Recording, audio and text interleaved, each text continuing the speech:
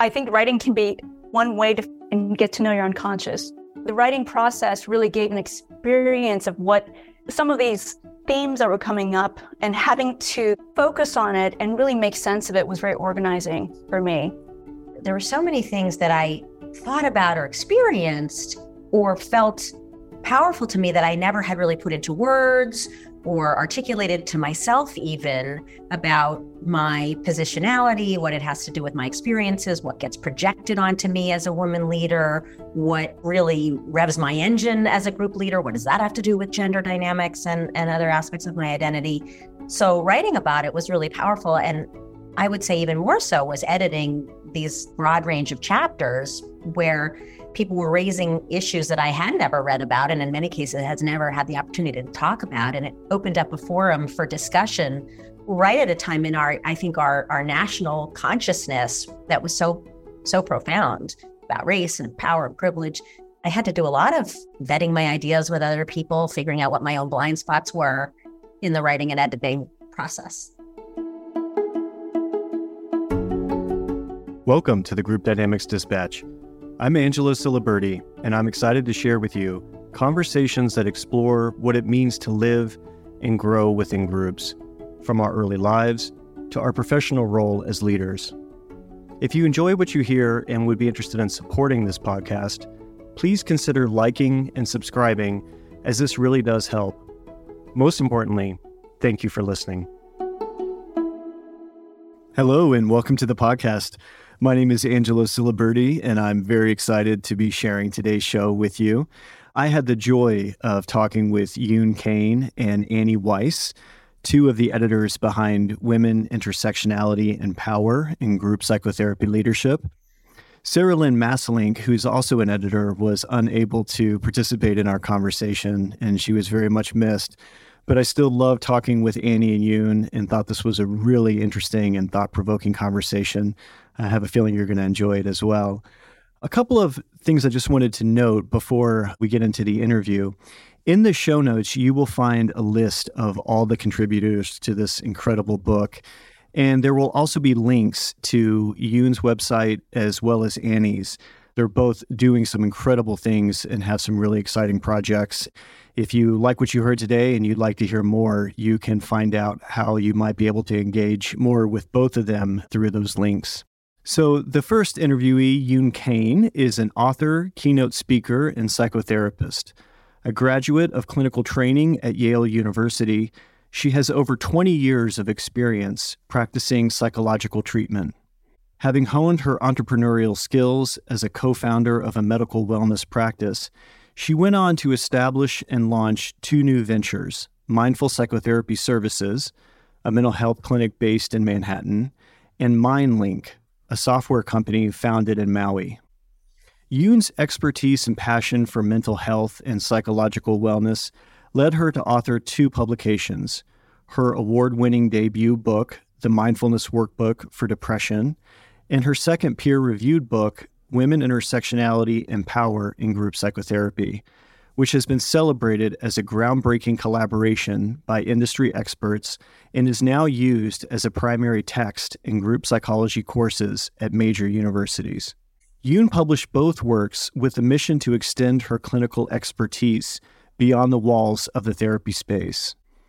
In addition to her entrepreneurial, therapeutic, and literary pursuits, Yoon is presently conducting doctoral studies in the neuroscience of leadership at William James College. Her research, examining the psychological effects of marginalization and the resilience of leadership, integrates her expertise and understanding of trauma in individual and group psychology. Yoon is committed to her mission of empowering integrated leadership beyond the realm of mental health, impacting wider systems and organizations. And Annie Weiss. Annie is a lecturer, author, and clinical social worker with a private practice in Newton, Massachusetts. She holds degrees from Yale University and Smith College and has taught group dynamics to Harvard medical students, psychologists in Beijing, and students at both the Boston Institute for Psychotherapy and Boston College. She has provided coaching at Harvard Business School's Executive Leadership Program and consultation to community mental health centers. A certified psychotherapist and fellow of the AGPA, Annie leads local, national, and international trainings on topics related to group therapy and facilitates process-oriented training groups for clinicians, both online and in person. Her publications include Finding Each Other in a Crowded Room, Internal Family Systems in Group Psychotherapy, and The Benefits of Group Observation for Therapists in Training. Annie's approach integrates attachment theory, internal family systems, and interpersonal neurobiology. She is dedicated to anti-racist work in climate justice, her family, her 2 mutts, and her garden. Hope you enjoy this interview with Annie Weiss and Yoon Kane. Well, welcome to the podcast, Annie and Yoon. Very excited to have you both here. Hi.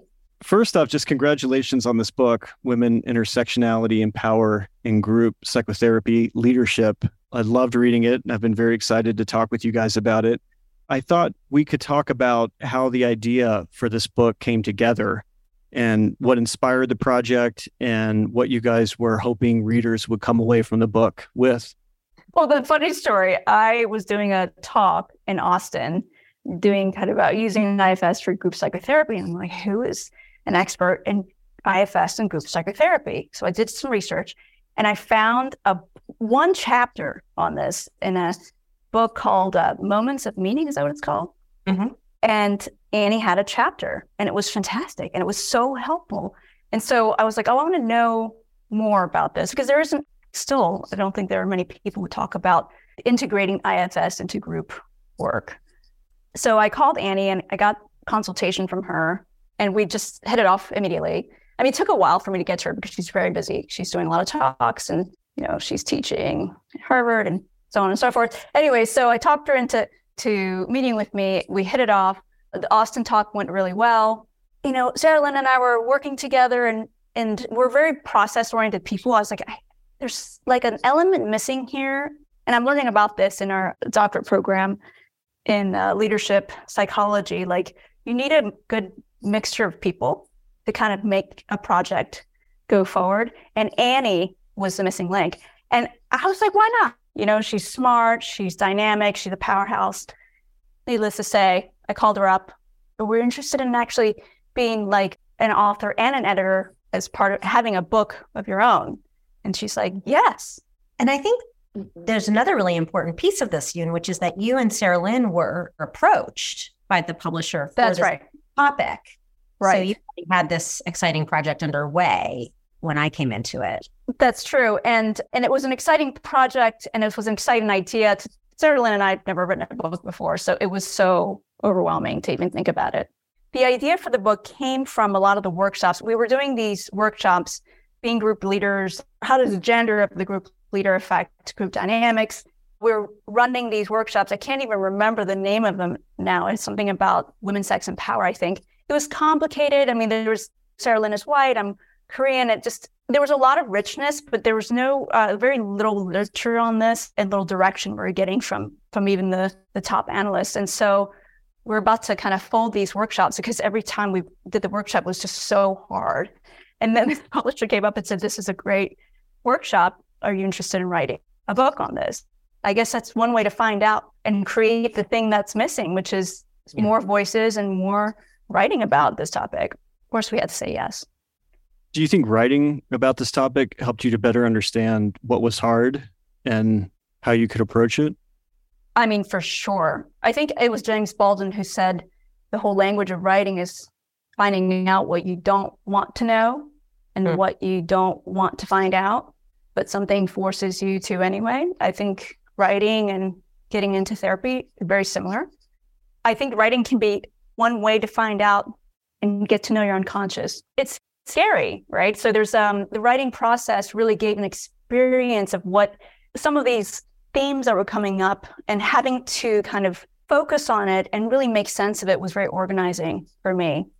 I would really agree with that. And there were so many things that I thought about or experienced or felt powerful to me that I never had really put into words or articulated to myself even about my positionality, what it has to do with my experiences, what gets projected onto me as a woman leader, what really revs my engine as a group leader, what does that have to do with gender dynamics and other aspects of my identity. So writing about it was really powerful. And I would say even more so was editing these broad range of chapters where people were raising issues that I had never read about, and in many cases has never had the opportunity to talk about. And it opened up a forum for discussion right at a time in our national consciousness that was so profound about race and power and privilege. So I had to do a lot of introspection, soul searching, vetting my ideas with other people, figuring out what my own blind spots were in the writing and editing process. And it was clarifying as you wrote. Absolutely. And very enriching. And I also love what you said about the different chapters, because that was one of the things I was struck by as I was reading the book, is that each chapter eloquently addresses a very different dimension of the topic. So I would love to talk with you guys about how you assembled this group, how you brought the other co-authors together, and then what it was like for you guys to work as a group on the making of this book. For me, the highlight of this project was working with the other authors and my co-editors.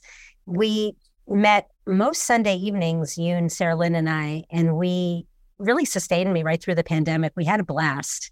We'd have a glass of wine and talk through what we were working on, what we were editing. Luckily, we got to meet a lot of the other authors in March of 2020 at AGPA, and we really had a good time. And I think we envisioned this as a group in itself, as a place for people to really support developing these ideas, being in relationship with each other, really being part of a community that was really, having these important conversations. The three of us just put our heads together and said, who are the rock star women group therapists that we know?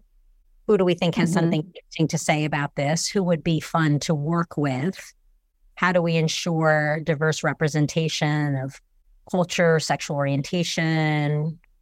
The process really kind of helped us think about how limited we are in the contacts we have. I mean, Annie, has a huge network, thank goodness, but it helped me realize that we don't really have a diverse pot to choose from. And I wasn't surprised, but I was surprised.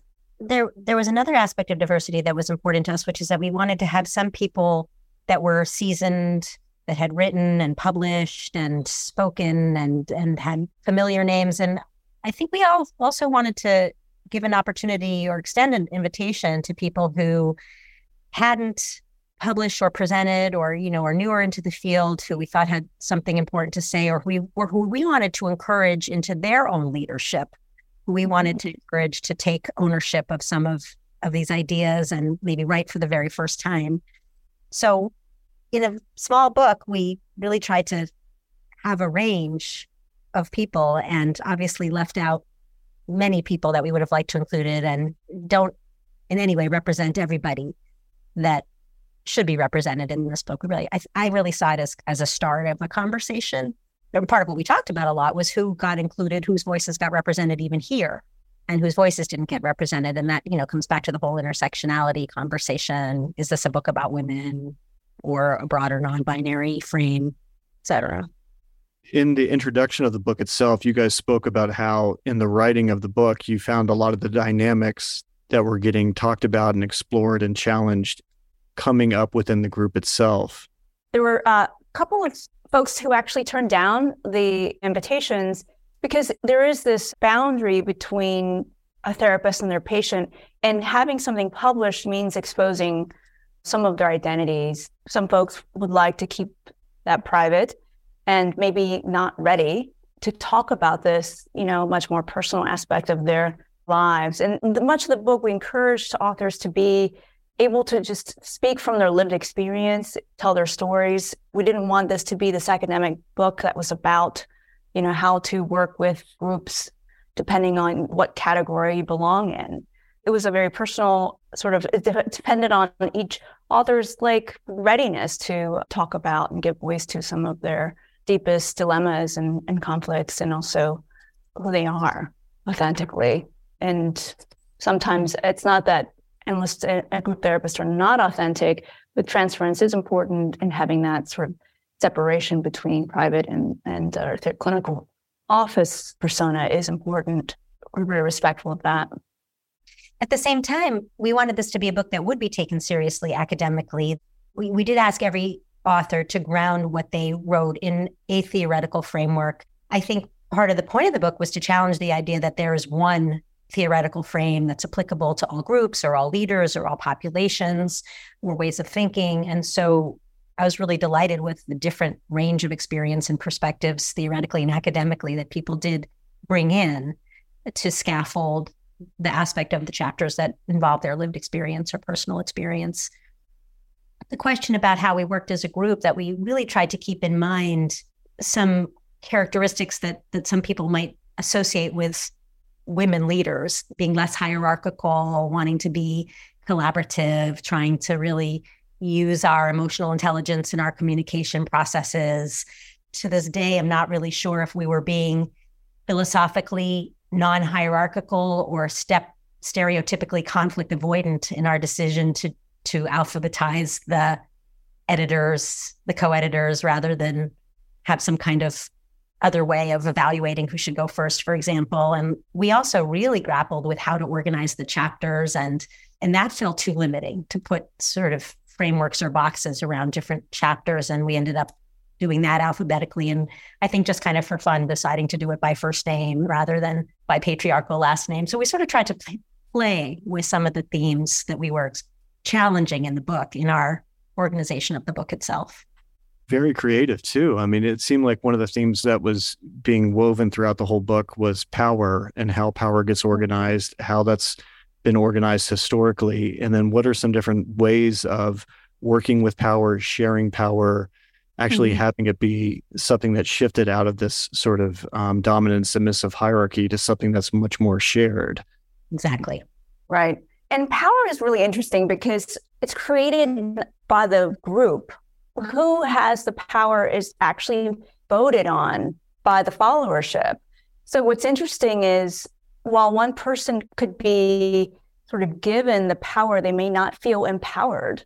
So they may have the authority, but they don't have actually the power to be able to make the real decision. It's hard because especially this idea behind like playing nice, we're therapists, we're reasonable, intelligent people. We don't have, the primitive feelings. We're evolved. We can be civilized. That's not true. Like sometimes we want things and we feel slighted and we are biased and we have assumptions that may or may not be based on reality. Maybe it's more historical. So historical, I didn't say hysterical, but that is kind of funny. Sounds like it. It could be big. So then all of that really meant that we have to really slow down and sometimes get into kind of a messy situation where we've got to be able to talk this through. And there's a lot of talking, and sometimes being okay with not getting what you want. I think that's being able to tolerate that and be okay with it in order for the greater goal. It was a very important lesson that I learned. And things don't always go the right way. You're not always aligned in the same direction. It's okay. You'll live, they'll live. And there's some learning opportunities there, absolutely. And maturing opportunities. So that's really, it's hard to explain the whole process. I would say if I had to do it again, I was like, well, that was a really hard experience, by God. And then if somebody asked me if I would do it again, I'd say, yeah, of course. I loved how we talked about those issues between us as an editor group.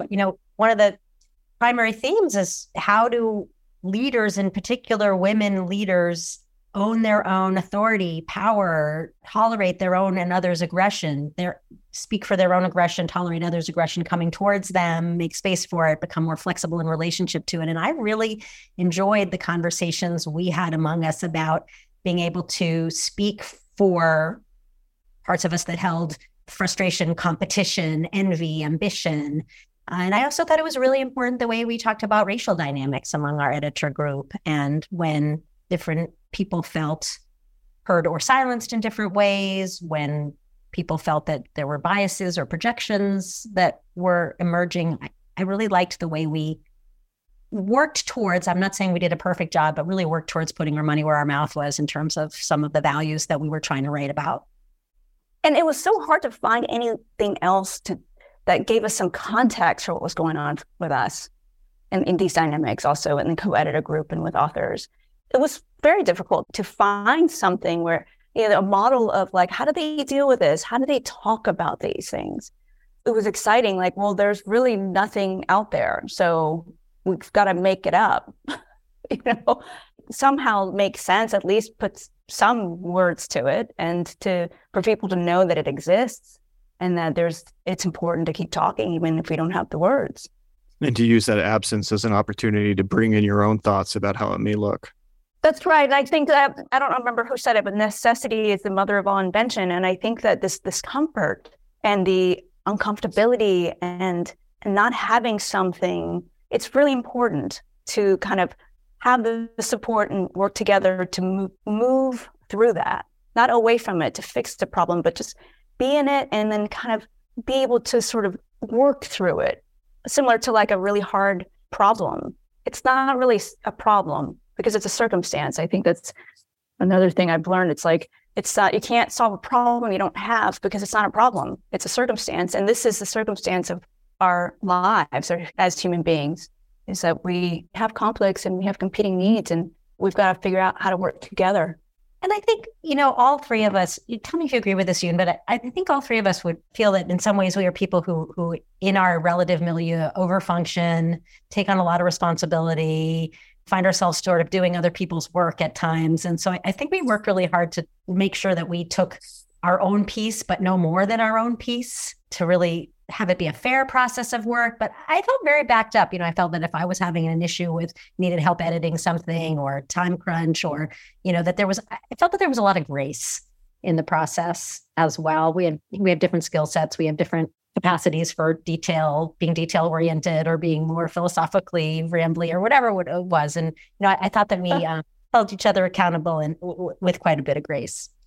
100%. I think most of like what you said in the beginning is like not over functioning. I think you're highly functioning. And I do think that we come with our superpowers. I think you referenced it in your chapter. Superpowers are, based on certain adaptations and compensation, right? Our defenses. So that makes for a great team. And for sure, I think we had a great chemistry, especially also with the authors as well.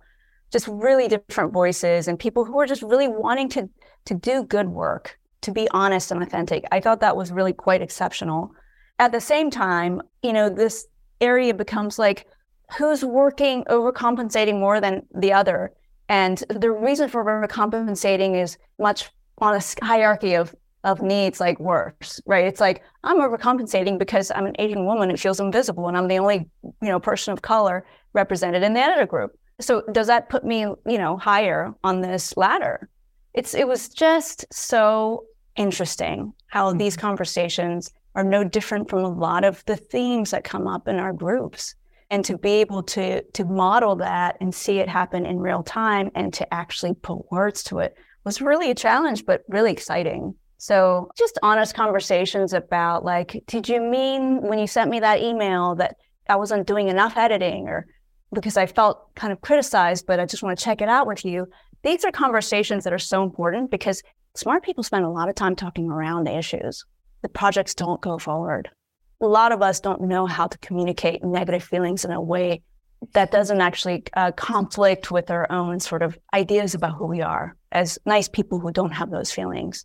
And I think that especially for people of color and women and other marginalized identities, there's a lot of real fears about speaking up. So those are real issues that need to be tested out in the real world. And in our group, there was a lot of adaptivity. There was a lot of range for us to have different feelings. So that was a very special experience. I think it's what we're trying to help our group members do all the time. And I think I got better at it through this process, through being in a little mini group myself that was grappling with this. I think I got better at facilitating those conversations. And I think that's what we were doing, is developing our range and flexibility. The title of the book is Women, Intersectionality, and Power. And at the start, you guys talk about how intersectionality is an organizing principle that's woven throughout the book as a whole. And I wanted to find out more about what you thought was essential about bringing intersectionality into the exploration of women leadership and power. Well, first I'd have to say that I really struggled with expanding it because I felt that the whole issue of women in leadership had been so overlooked. I didn't want to leap over it again. And it became clear that if we were going to really challenge the idea that group psychotherapy literature has been historically developed by white Western men and generally ignored the impact of gender and culture on one's expression of leadership and authority altogether, that we had to really take a wider lens to it. And that led us, so we began with a commitment to challenge traditionally male-derived norms and to understand the ways that clinicians' identity and personal and cultural experiences determine their perspectives and their capacities. And so we realized that we had to include other aspects of identity and culture in it. Sasha Watkins writes about so eloquently in her chapter, we need to practice reflexivity, examine the impact of our positionality on group process. And I think Allie Kimball talks about, and others emphasize this as well, how no aspect of identity can be understood in isolation. I really struggled with the mouthful of the title of the book. I wanted it to be leaner and more elegant, but I do think that a unifying theme in the connection in the chapters is wrestling with assumptions about objective theories and normative experiences. And what's a normative therapeutic frame? And those have typically privileged white male heterosexual experiences. So all of that came under scrutiny. And there's so many nuanced pressures and unconscious factors that add to the complexity of like adult development, and even in adult development, which we don't really talk about, there are stages and those books and those theories are based on, written by white men. And so there's one, I think it's like Gilligan or something in 1980 talks about, adult development in women and it's in white women, right? So, and it's very different because of all of the factors that really add to the complexity of what it means to become self-actualized. It has a lot to do with how external factors impact who you become, right? Like how you see yourself. And so I think that there's so many negotiating competing needs and drives, and some of what's illustrated in the book, basically it came down to like, there's no clear way to appreciate how hard it is for any individual, right? But there is solace in understanding that you're not the only one going through this. An example of this is reading Sasha's chapter on the unwelcoming. I mean, I was brought to tears reading her descriptions because this is like the first time I've heard another person put into words experiences I've had that I thought it was just happening to me. But I knew there was something that was going on that I couldn't put words to. This unwelcoming as a foreigner, that's sort of the primitive aggression that's spoken and kind of hidden and nuanced. Those things were really, it's hard when you feel like you're somewhat making it up, or is this really happening because no one is actually talking about it?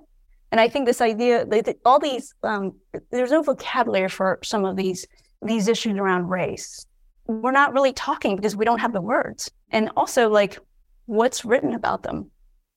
Very little. And so it was very eye-opening, and I discovered how much I needed this actually as we went along this process. And how reading some of these chapters ended up helping you to feel seen and have aspects of your own experience mirrored back. Absolutely. And also to understand how it manifests in different ways, and that there are stages that people are in racial identity development. Every person is in a different place, finding something about this in their own way, but that there's some pattern to it, and there's a continuity here, and that there's a group of people who are experiencing this too. So implicit in bringing in into intersectionality was the idea of challenging what's considered normal and actually contextualizing it with a lot of other vantage points and identities, points of reference. Absolutely. And also saying, hey, there are many people that are invisible in many different ways, and that we don't have to fight against, like, is this going to be about women, being Asian or Black, or, what I mean? There are so many different experiences that are not, I'm saying that our book has covered all of them, but we need to start somewhere. Right. And we're looking particularly at themes of leadership, in this case in group therapy, but what is it? How do people experience a leader? What gets projected onto a leader? What's acceptable in leadership behavior? And so much of that had never been explored in terms of what are the valences when somebody is of a different gender, of a different racial background, how are they experiencing their own capacity to tolerate aggression, to establish clear boundaries, to deal with the implicit, inevitable deprivation that group members feel, and how that gets interpreted through some of these intersectional lenses, I think was profoundly significant to understand. And this is just the tip of the iceberg of exploring. And as a part of that, I mean, you guys edited the chapters, but you also each contributed a chapter. And I thought it might be interesting to kind of deepen the conversation for us to look at each of your chapters and to talk more in depth about the ideas. So Annie, your chapter, Training Elastigirl, Developing Strength and Flexibility in Female Group Psychotherapists, focuses on core considerations for supervising women group leaders. And I wanted to talk to you about what inspired you to want to write about that topic in particular. Sure, I'd love to talk about that. I adore mentoring women therapists for so many reasons. I came of age in this field when the field was really entirely male dominated. And I'm deeply grateful for the support and inspiration of my early mentors, particularly Scott Rattan, who was an incredible teacher and supervisor. But as a developing clinician, I was also deeply influenced by the role modeling of female powerhouses that I had the opportunity to know and study with, such as Anna Alonso and Yvonne Agazarian and other people in my community. And these incredible clinicians inspired me to find my own confidence as a woman in particular, what that could look like, how to channel my own power, my own aggression, become comfortable with asserting it as a group leader. And so one of my favorite things to do is to support that wisdom and inspiration and confidence in other clinicians. And as I write about in the introduction and in my chapter, I do believe that women face particular internal and external challenges, women of all cultural backgrounds, that I think really require particular exploration and sensitivity related to the expectations that we have of ourselves, that we be nurturing, compassionate, and agreeable, and the expectations that other people have of us, that we be nurturing, compassionate, and agreeable, and how that conflicts seemingly with the agentic qualities of leadership that people expect from someone in authority. That's the double bind that I talk about. It's incredibly gratifying when female clinicians that I mentor tell me that experiencing my comfort in that role, my comfort expressing and receiving aggression, my comfort establishing boundaries clearly and tolerating people being disappointed in me, that enables them to do the same, whether that be handling difficult group interactions or negotiating their own boundaries. One thing I will say is that if I were to write the chapter now, I would want to take a more intersectional lens to it based on what I've learned through this whole process and other processes, many settings and conversations. But I really was focusing particular on gender identity in those experiences. Mm-hmm. Do you have any thoughts or ideas on, if you were to write the chapter now, any new ideas you might talk about in it or nuances that you would pull out? I think I'd want to look at how some of these assumptions may or may not play out in different cultural landscapes. What's the influence now of non-binary identity? How does that show up in leadership? The other thing that is certainly true is that male-identified people who are drawn into the caretaking professions do experience a lot of these internal conflicts. They don't, I believe, have as much projected onto them when they assert their authority, for example. But I think that a lot of the men that I work with in the training groups that I run, for example, deal with this internalized sense of, maybe the parentified caregiving identity, that they too have trouble with their own aggression, their own power. So I think that looking at how these themes are relevant across different kind of cultural intersections would be interesting. Mm-hmm. Yeah, I was just curious. I was like, I wonder if these are white men. I wonder how it's different for Asian men and Black men. That would be fascinating to have a whole nother book on that topic. In the groups that I'm running, it's not at all white men. It's certainly a majority white men, but there are men from a range of different racial, cultural backgrounds. And I would say this is a similar theme for them. It's a theme. Interesting. Well, it was also interesting that I think both of your chapters focused on double binds. I wanted to see if you could say more, Annie. In the chapter, you talk about how you see supervision trying to support women group leaders facing these kind of double binds. Could you say more about your ideas about how supervision can do that? Absolutely. So there's a lot of literature about female identity development and the way that women's leadership, actually across different cultures, highlights the challenges that women face of maintaining this stance that's nurturing and empathic, but robust enough to inspire confidence and manage boundaries and handle aggression. And the double bind refers to this contradiction between characteristics that people often unconsciously prefer in women and the characteristics that people generally expect from leaders. So in supervision, particularly in training groups, I really want to encourage mentees of all genders and identities to expand their range and flexibility with regard to what they can acknowledge and tolerate within themselves and what they can acknowledge and tolerate in relationship to their clients. So that means exploring their own assumptions, reactions, blind spots, coping skills that are influenced by family and culture and life experience. So many of us come into this field, as I was alluding to before, with this deeply held desire or need to heal or protect or empower others based on the roles we held in our families. And I work to help supervisees to become as conscious and aware of that as possible, how those parts of themselves might cause them to respond to certain interactions by avoiding conflict, by excessively gratifying certain clients or overprotecting others, by overfunctioning or not valuing themselves financially, economically as much as they ought to.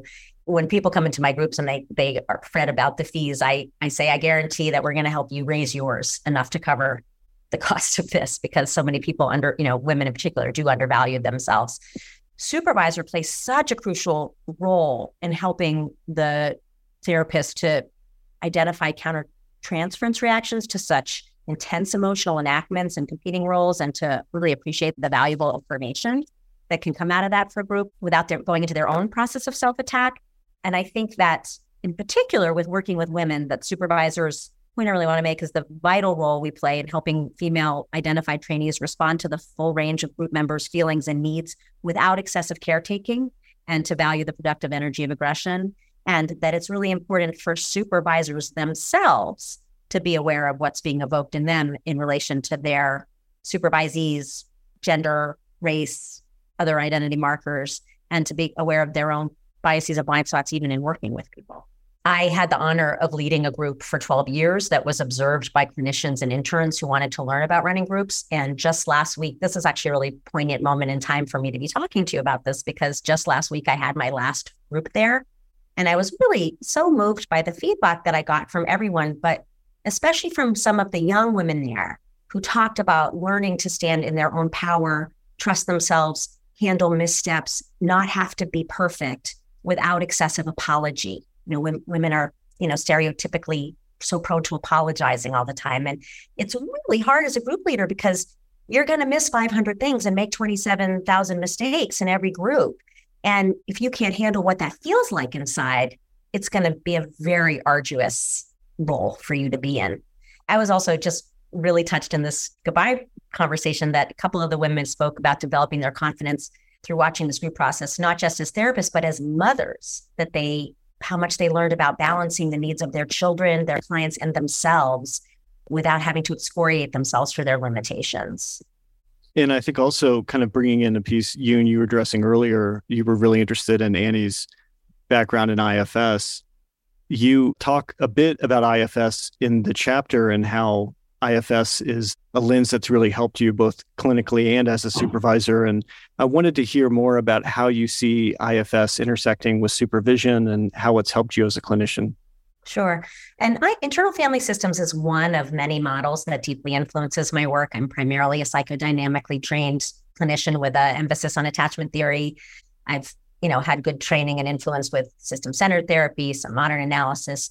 The piece about internal family systems that I think is particularly profound and helpful in supervision, it relates to, as a group leader, I deeply believe in welcoming and appreciating the value of what each member brings into the group space, even or especially challenging dynamics. And I commonly refer to enthusiastically welcoming challenging behaviors or experiences, including our own countertransference reactions, as the AFGOs of group therapy. AFGO, politely defined, means another frickin' growth opportunity. And I think that we do our best work when we respectfully invite and explore whatever emerges and what it induces and how it's working for the system as a whole. And so to get back to internal family systems, one of my favorite aspects of that model aligns really beautifully with this philosophy as a group leader, which is that all aspects of a person, including problematic symptoms and alienating behaviors, have a positive intention for the system to protect or serve the person in ways that made sense developmentally at one point in time. So we don't try to get rid of resistance or barge through it, but really to appreciate the value of these hardworking, protective parts of the system. You know, what I might call somebody's well-earned skunk spray. How did they develop this need to self-protect in this particular way? My internal family systems training helps me to stay in my seat and in relationship with these parts of my own system. So I can remain, so that rather than getting triggered by somebody's defensive or, their own aggressive behavior, so I can remain as compassionate and curious as possible rather than becoming overly activated by a group member or dilemma or by a supervisee's dilemma, what in internal family systems we would call blended. For example, my internal family systems work helps me stay aware of my own biases, my blind spots, my agendas, to hold them in mind compassionately, to be forgiving of myself when I blow something, which I will. It gives me a language to help clients identify their own parts and appreciate themselves and their own protective systems. That really decreases defensiveness and reactivity, and in my experience, builds group cohesion, helps people tolerate difficult conversations and develop empathy for self and others. So it's really about helping downregulate defenses, helping people tolerate again, back to a broader range of flexibility, expand their capacity to tolerate what comes up in themselves and what comes up in others. So it's kind of working with the group within. Yes. Mm-hmm. Yes. I'm not doing a lot of internal work. People are familiar with the internal family systems protocol. I'm not working that model with people's internal systems. I'm really using it to help people unblend from their defenses, speak for parts without overly activating other people, subgroup around shared experiences.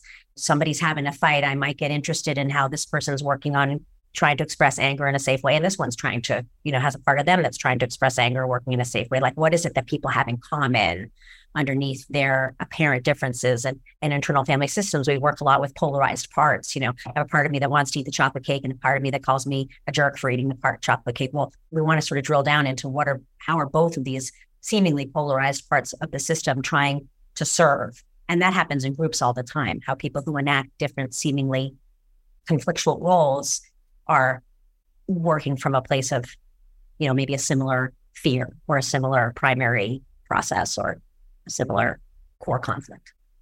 It sounds very depathologizing. It's very depathologizing. I think it's an extremely respectful model.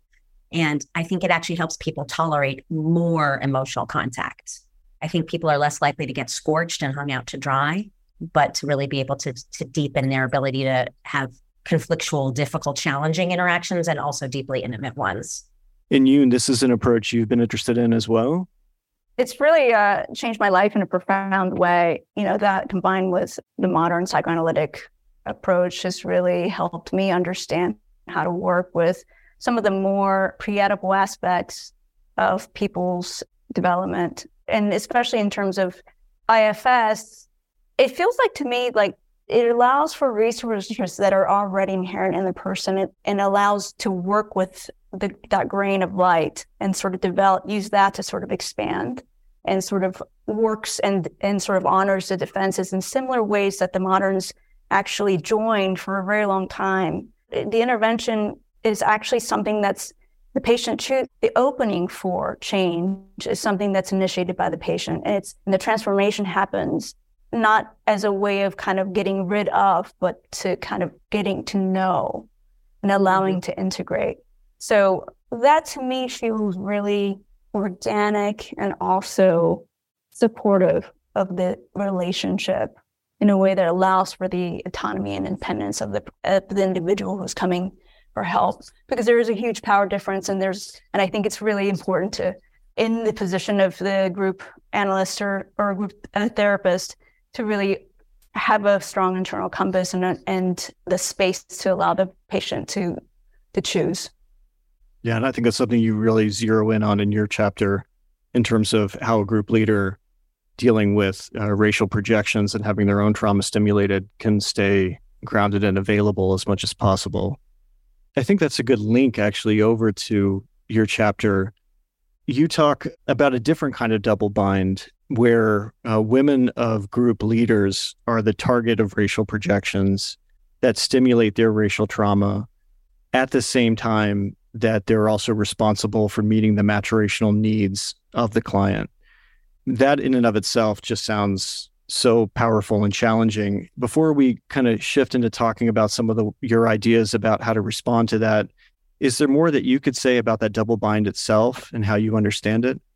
Well, it's interesting because how I understand it depends on where I am in my own development. I think that as I learn more and grow more, that there's a way in which I understand it differently. Now, at this point, there is a reality that's a fact that there are projections that are different, and that activates a stress response, trauma response of the past, a historical racialized trauma. How I understand it now is that, I'm learning a little bit about, Kane talks about adult development, and that's something that we don't really address in our training. It's kind of interesting because I've learned in my early training at Yale Child Study Center, I understand the development, of children to adolescents and all the nuances of that. But there isn't a lot about adult development. And it's very interesting to think about the big picture, sort of how are we as a collective, what is our evolutionary process? How do we evolve? How do we change? How do we grow? And so this idea, Kane talks about like when you get to an adult, and I think there's a certain level of stability that occurs. As you grow up in your younger years, who you think you are is mostly where you grew up and all the external environment that kind of gives you the idea of who you are and what you are. And that stability and sort of the sureness of that is helpful when there's so much physiological change and hormone change happening. But you get to be an adult, and so how do you grow, right?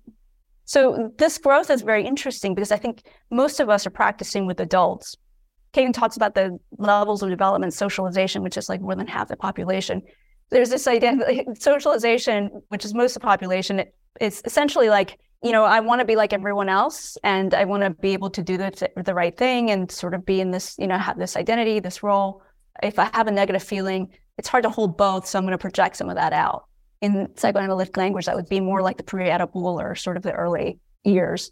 And then there's the self-authoring stage, which is, I think, 30% or 20% of the population, where there's a certain kind of self-determination. There's like, okay, I realize that I can love someone and hate someone, and that I can tolerate that, and that I can make my own choices, right, and create who I am. And then the 1% of the population gets that self-transformation stage, which I think as a therapist, I'm striving for. 1% though. This is when there's a level of intimacy that's really generative. And this stage is only after midlife. You're being around somebody like that, and I have a mentor who's like that, Mitchie Rose, where I'm transformed by being around them. And I have an effect on them, and they're transformed by me. And there's like an intimacy there that's like really profound.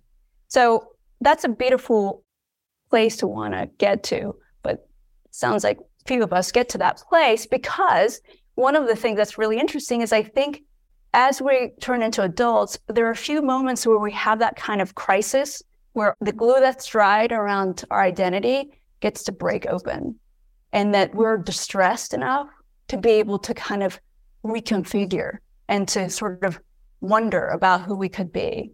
And so I think you did a podcast before with Avi, who kind of speaks to that in a different way. That there's important times to self-regulate and contain. And there are times when it's really important. I think groups really provide that experience of really kind of like pressure cooker to kind of get something sort of to shift a little bit. And group leaders with enough skill and training can provide that kind of experience. So going back to women of color, I think there are so many projections and external experiences that solidify a certain kind of reaction, defenses, skunk spray. I think people of color need to really have to work through something much harder. That's actually an added layer, multiple layers of external constraints and things that tell them who they are, And it's one much more than just, I have poor self-esteem because my brother got to play sports and I didn't. There's so many more experiences that really create scars. And those scar tissue has consequences. It has strength. I mean, what is the difference between being invincible and invisible? There's a lot of strength that comes from that, but there's also something that's invisible. And if you don't spend the time to really move into that pain, it's going to kind of reappear in many different ways.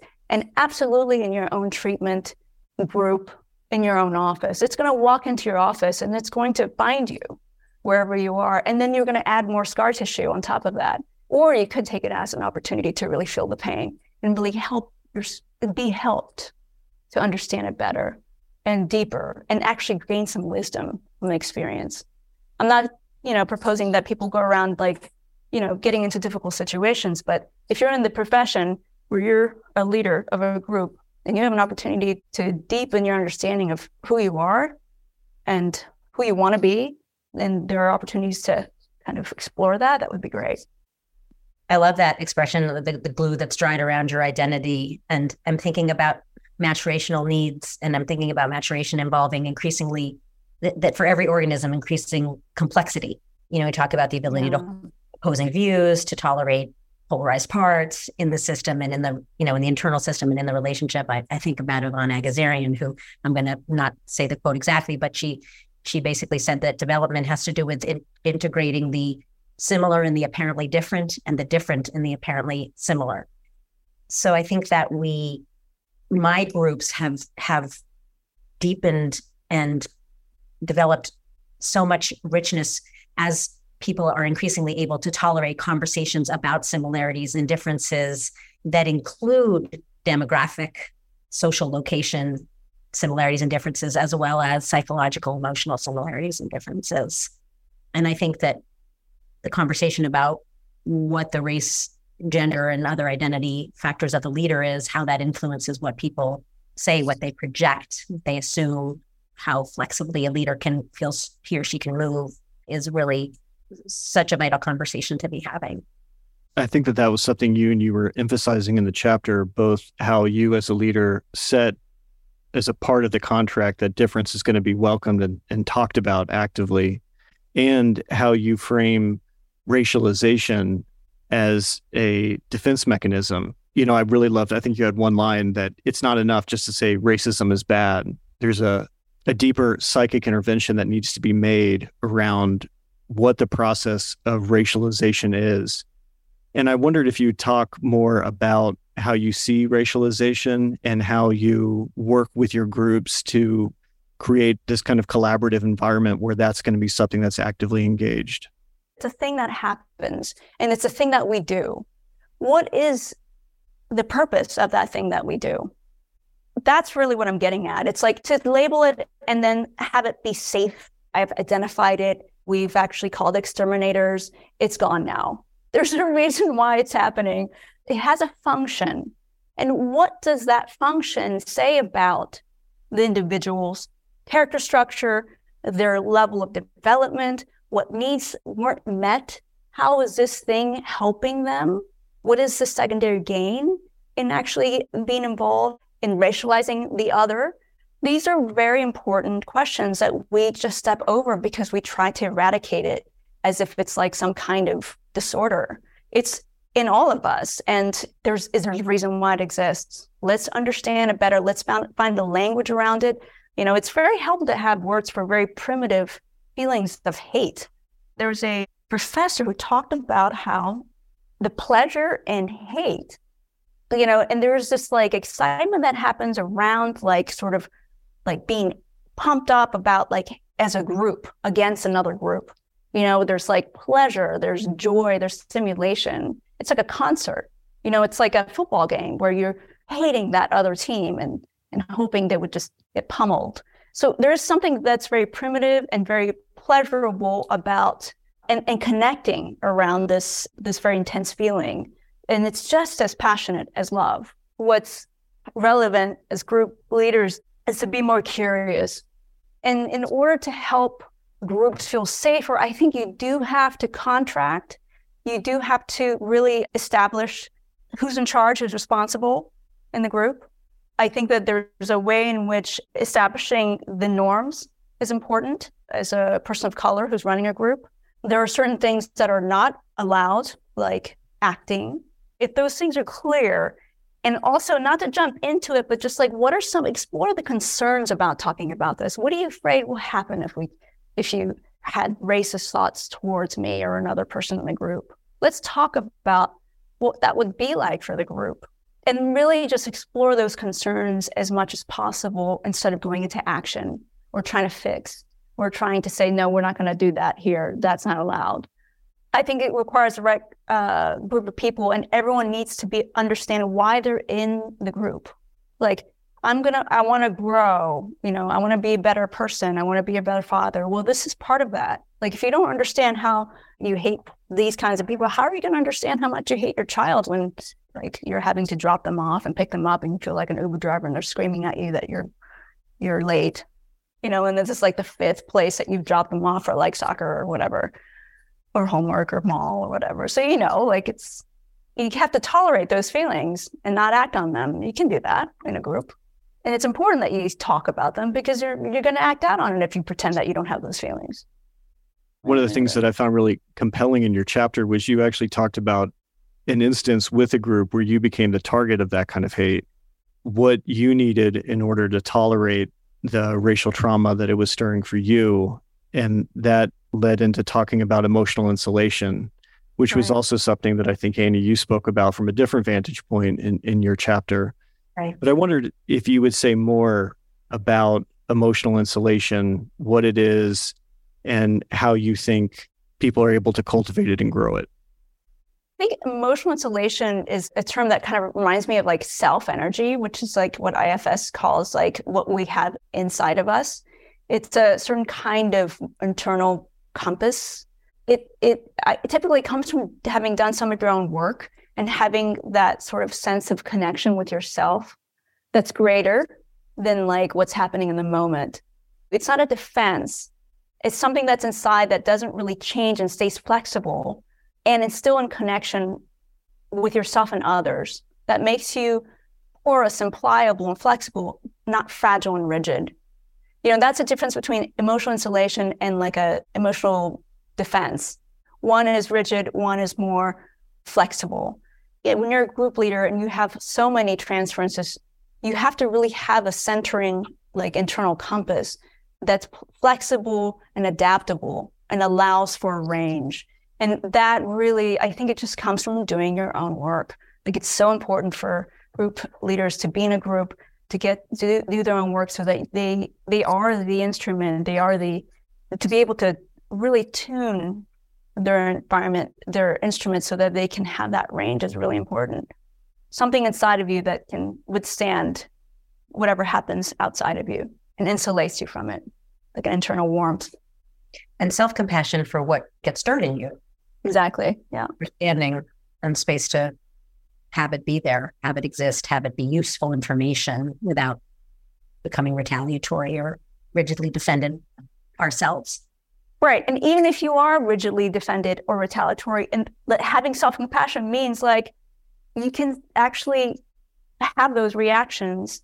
And that doesn't mean that you're a bad leader or that you don't like fall apart. It's like, hey, you know what? I was retaliatory. And how did that affect you? That came from a place that's historical. It was not the right choice at that moment. That's very healing. Be able to have enough insulation to be able to admit that you are. I mean, you're not going to get it every time, like you were saying earlier. But how do you come back? How do you repair? Yeah, from a gender perspective, I noticed myself in a group being uncharacteristically reactive when a bunch of male-identified group members were talking over a couple women. And I had a pretty strong reaction to it and got probably a little sanctimonious in wanting to redirect that. And I'm still being upbraided for that by one of the male group members in particular. He's really still very angry at me and has, I think it's opened the door for a lot of transference work and also for my capacity to tolerate that I I had a biased reaction. I had a non-neutral, reaction informed by my own identity, a sensitivity that I hold, that I projected onto my group member. And I think what you're saying is being able to tolerate that without an excessive self-attack so that we can hold space for what's coming towards us around it and have compassion for where it comes from. And to grow from it. The emotional insulation comes from being able to grow from an experience instead of stopping or defending against it. It's very difficult because we want to hold on to who we are, but what we're about. And I think that when we're holding so close or there's a defense, it's an opportunity to say, oh, there's something here. Why did I close that down? What was that about? And to be transformed by our patients and our groups. I mean, everyone is in this profession because they want to grow and transform and learn about themselves. I'm thinking about this idea of mutual change, and it reminds me of this excerpt from your chapter, Yoon, where you said, having an insulation barrier allowed me to sense the racial trauma, but not absorb the projections, therefore helping me to identify and focus on the task at hand, addressing the aggression to uncover and mitigate the primitive underlying emotion of fear, helplessness, and inadequacy. When we do not react with fight, flight, or freeze, we understand the ways racism deforms the mind of the group member in a racist self-state and can address racist projections just as we might address paranoid projections, habitual hostile attitudes, or ego fragmentation. That's right. It's very, very gratifying to be able to sit with the rage. And this is, again, you're not in danger. This is your group. They're here to learn, right? There's context that's important. But to be able to sit with a very strong feeling and to be able to be with it and until it sort of simmers down, it's interesting because my mentor talked about, rage is something that's really helpful. It's a surgical tool, but oftentimes rage is mixed with helplessness. And that makes it's like you want to use your aggression, not like a butcher, but a skilled surgeon. And if there's a part of you that hasn't resolved or of course, with historical, racialized trauma, and all of us have experiences where we were made to feel helpless in the face of someone else's intense emotions.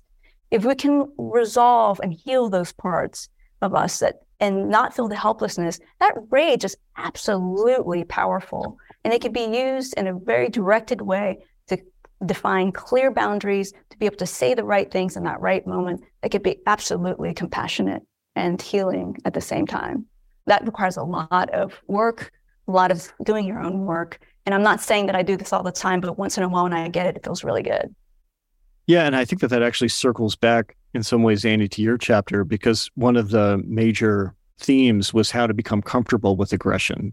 Understanding, there's a double bind that women are socialized into around having aggression. So being able to work with and to claim your own aggression becomes a really vitalizing aspect to leadership itself. And I wanted to just see and kind of open it up to hear from both of you around what do you think are some of the things that have helped you each to become more comfortable with your own aggression?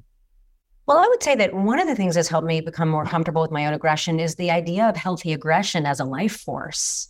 Just talking about anger, we're not just talking about conflict. We're talking about moving towards what we desire. We're talking about being able to say no so that we can say yes. Things like boundaries, things like how we value ourselves, things like being able to have an opinion, to not be talked over. Those are all forms of healthy aggression. So to really understand that has helped me become, my own sense of entitlement to take up space. I'm a very small woman. So I have to take up a lot of space in other ways than with my body. And learning how redirecting a self-attack and helping a person to express their aggression towards me in particular, how much energy that liberates, how powerfully that dissipates shame, guilt, and self-attack. From a personal perspective, I grew up in a family where people tend to talk about each other and not to them. And I feel very excited when people talk to me about me, even if it's something that they don't like. So I feel like I can really sincerely invite and welcome other people's aggressions toward me, both because I find it so useful and potent in the development of the person that I'm working with, but Also, for me, it feels like an honor when somebody can do that they're really trusting me. They're trusting me to hold them in it. They're trusting me to tolerate them. And over time, that has become a very rewarding aspect of what I do. Yeah, for somebody to say that it's a form of direct engagement. I've been doing this for a really long time and in experiential group processes for a very long time with a whole range of leaders, including people like Yvonne Agazarian, who were so skillful in helping to redirect self-attack and liberate that energy. And often tell my group members, if you take a risk to say something here or do something that's scary to you, either the dreaded result that you predict is not going to happen, and that's going to be very interesting, or the dreaded result that you predict is going to happen in some form. We're going to stay in relationship. We're going to work through it. And that's going to be very interesting and maturational and developmental. And for me, that's happened around both expressing and receiving aggression so many times and seeing how powerful and positive it is that I really believe in aggression will predictably arise. It will inevitably arise due to the frustrating nature of group, the limited resources, the sibling rivalry that happens. And leaders have to draw aggression to ourselves to prevent scapegoating and interrupt patterns of self-attack that might be masked as victimization or helplessness or hurt feelings or dissociation or spaciness. And over again, I see how that liberates energy in the group for becomes available for intimate contact, for confrontation. It might look like competition, flirtation, striving, all that really healthy aggression. Getting to witness and experience that and experience in my body over and over and over again has really led me to believe it deep in my bones and to not ever feel afraid of those kinds of interactions. I shouldn't say never afraid, but when a part of me feels a little nervous or a little apprehensive, then I try to just help that one settle down to make space for what I know to be true. Most of my experiences have been the only woman of color in these therapy groups. Over and over again, the negative projections always landed on me. What am I doing that's inviting this? And, I would talk to mostly my white colleagues and supervisor, and they're like, well, it's because you're assertive, but there was something that wasn't about just that. And it didn't feel resolvable because there was no language around it. It was like the missing puzzle piece that I could not figure out. That's one of the reasons why it was so important for me to write this and to understand it better, because if I don't have a concept, I don't even know what I don't know. And then my supervisors didn't either. And it's not in the literature. And so it's hard to know what to do with it. You think there's something that's happening to you because you're doing something, but it's actually a thing that happens in groups when you are the only one.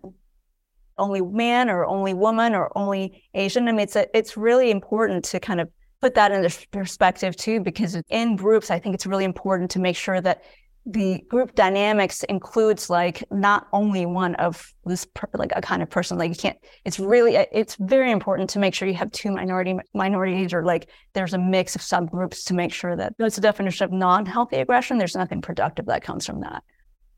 Yeah. So in a way, your chapter was kind of a healthy expression of counter-aggression. Say more. Yeah.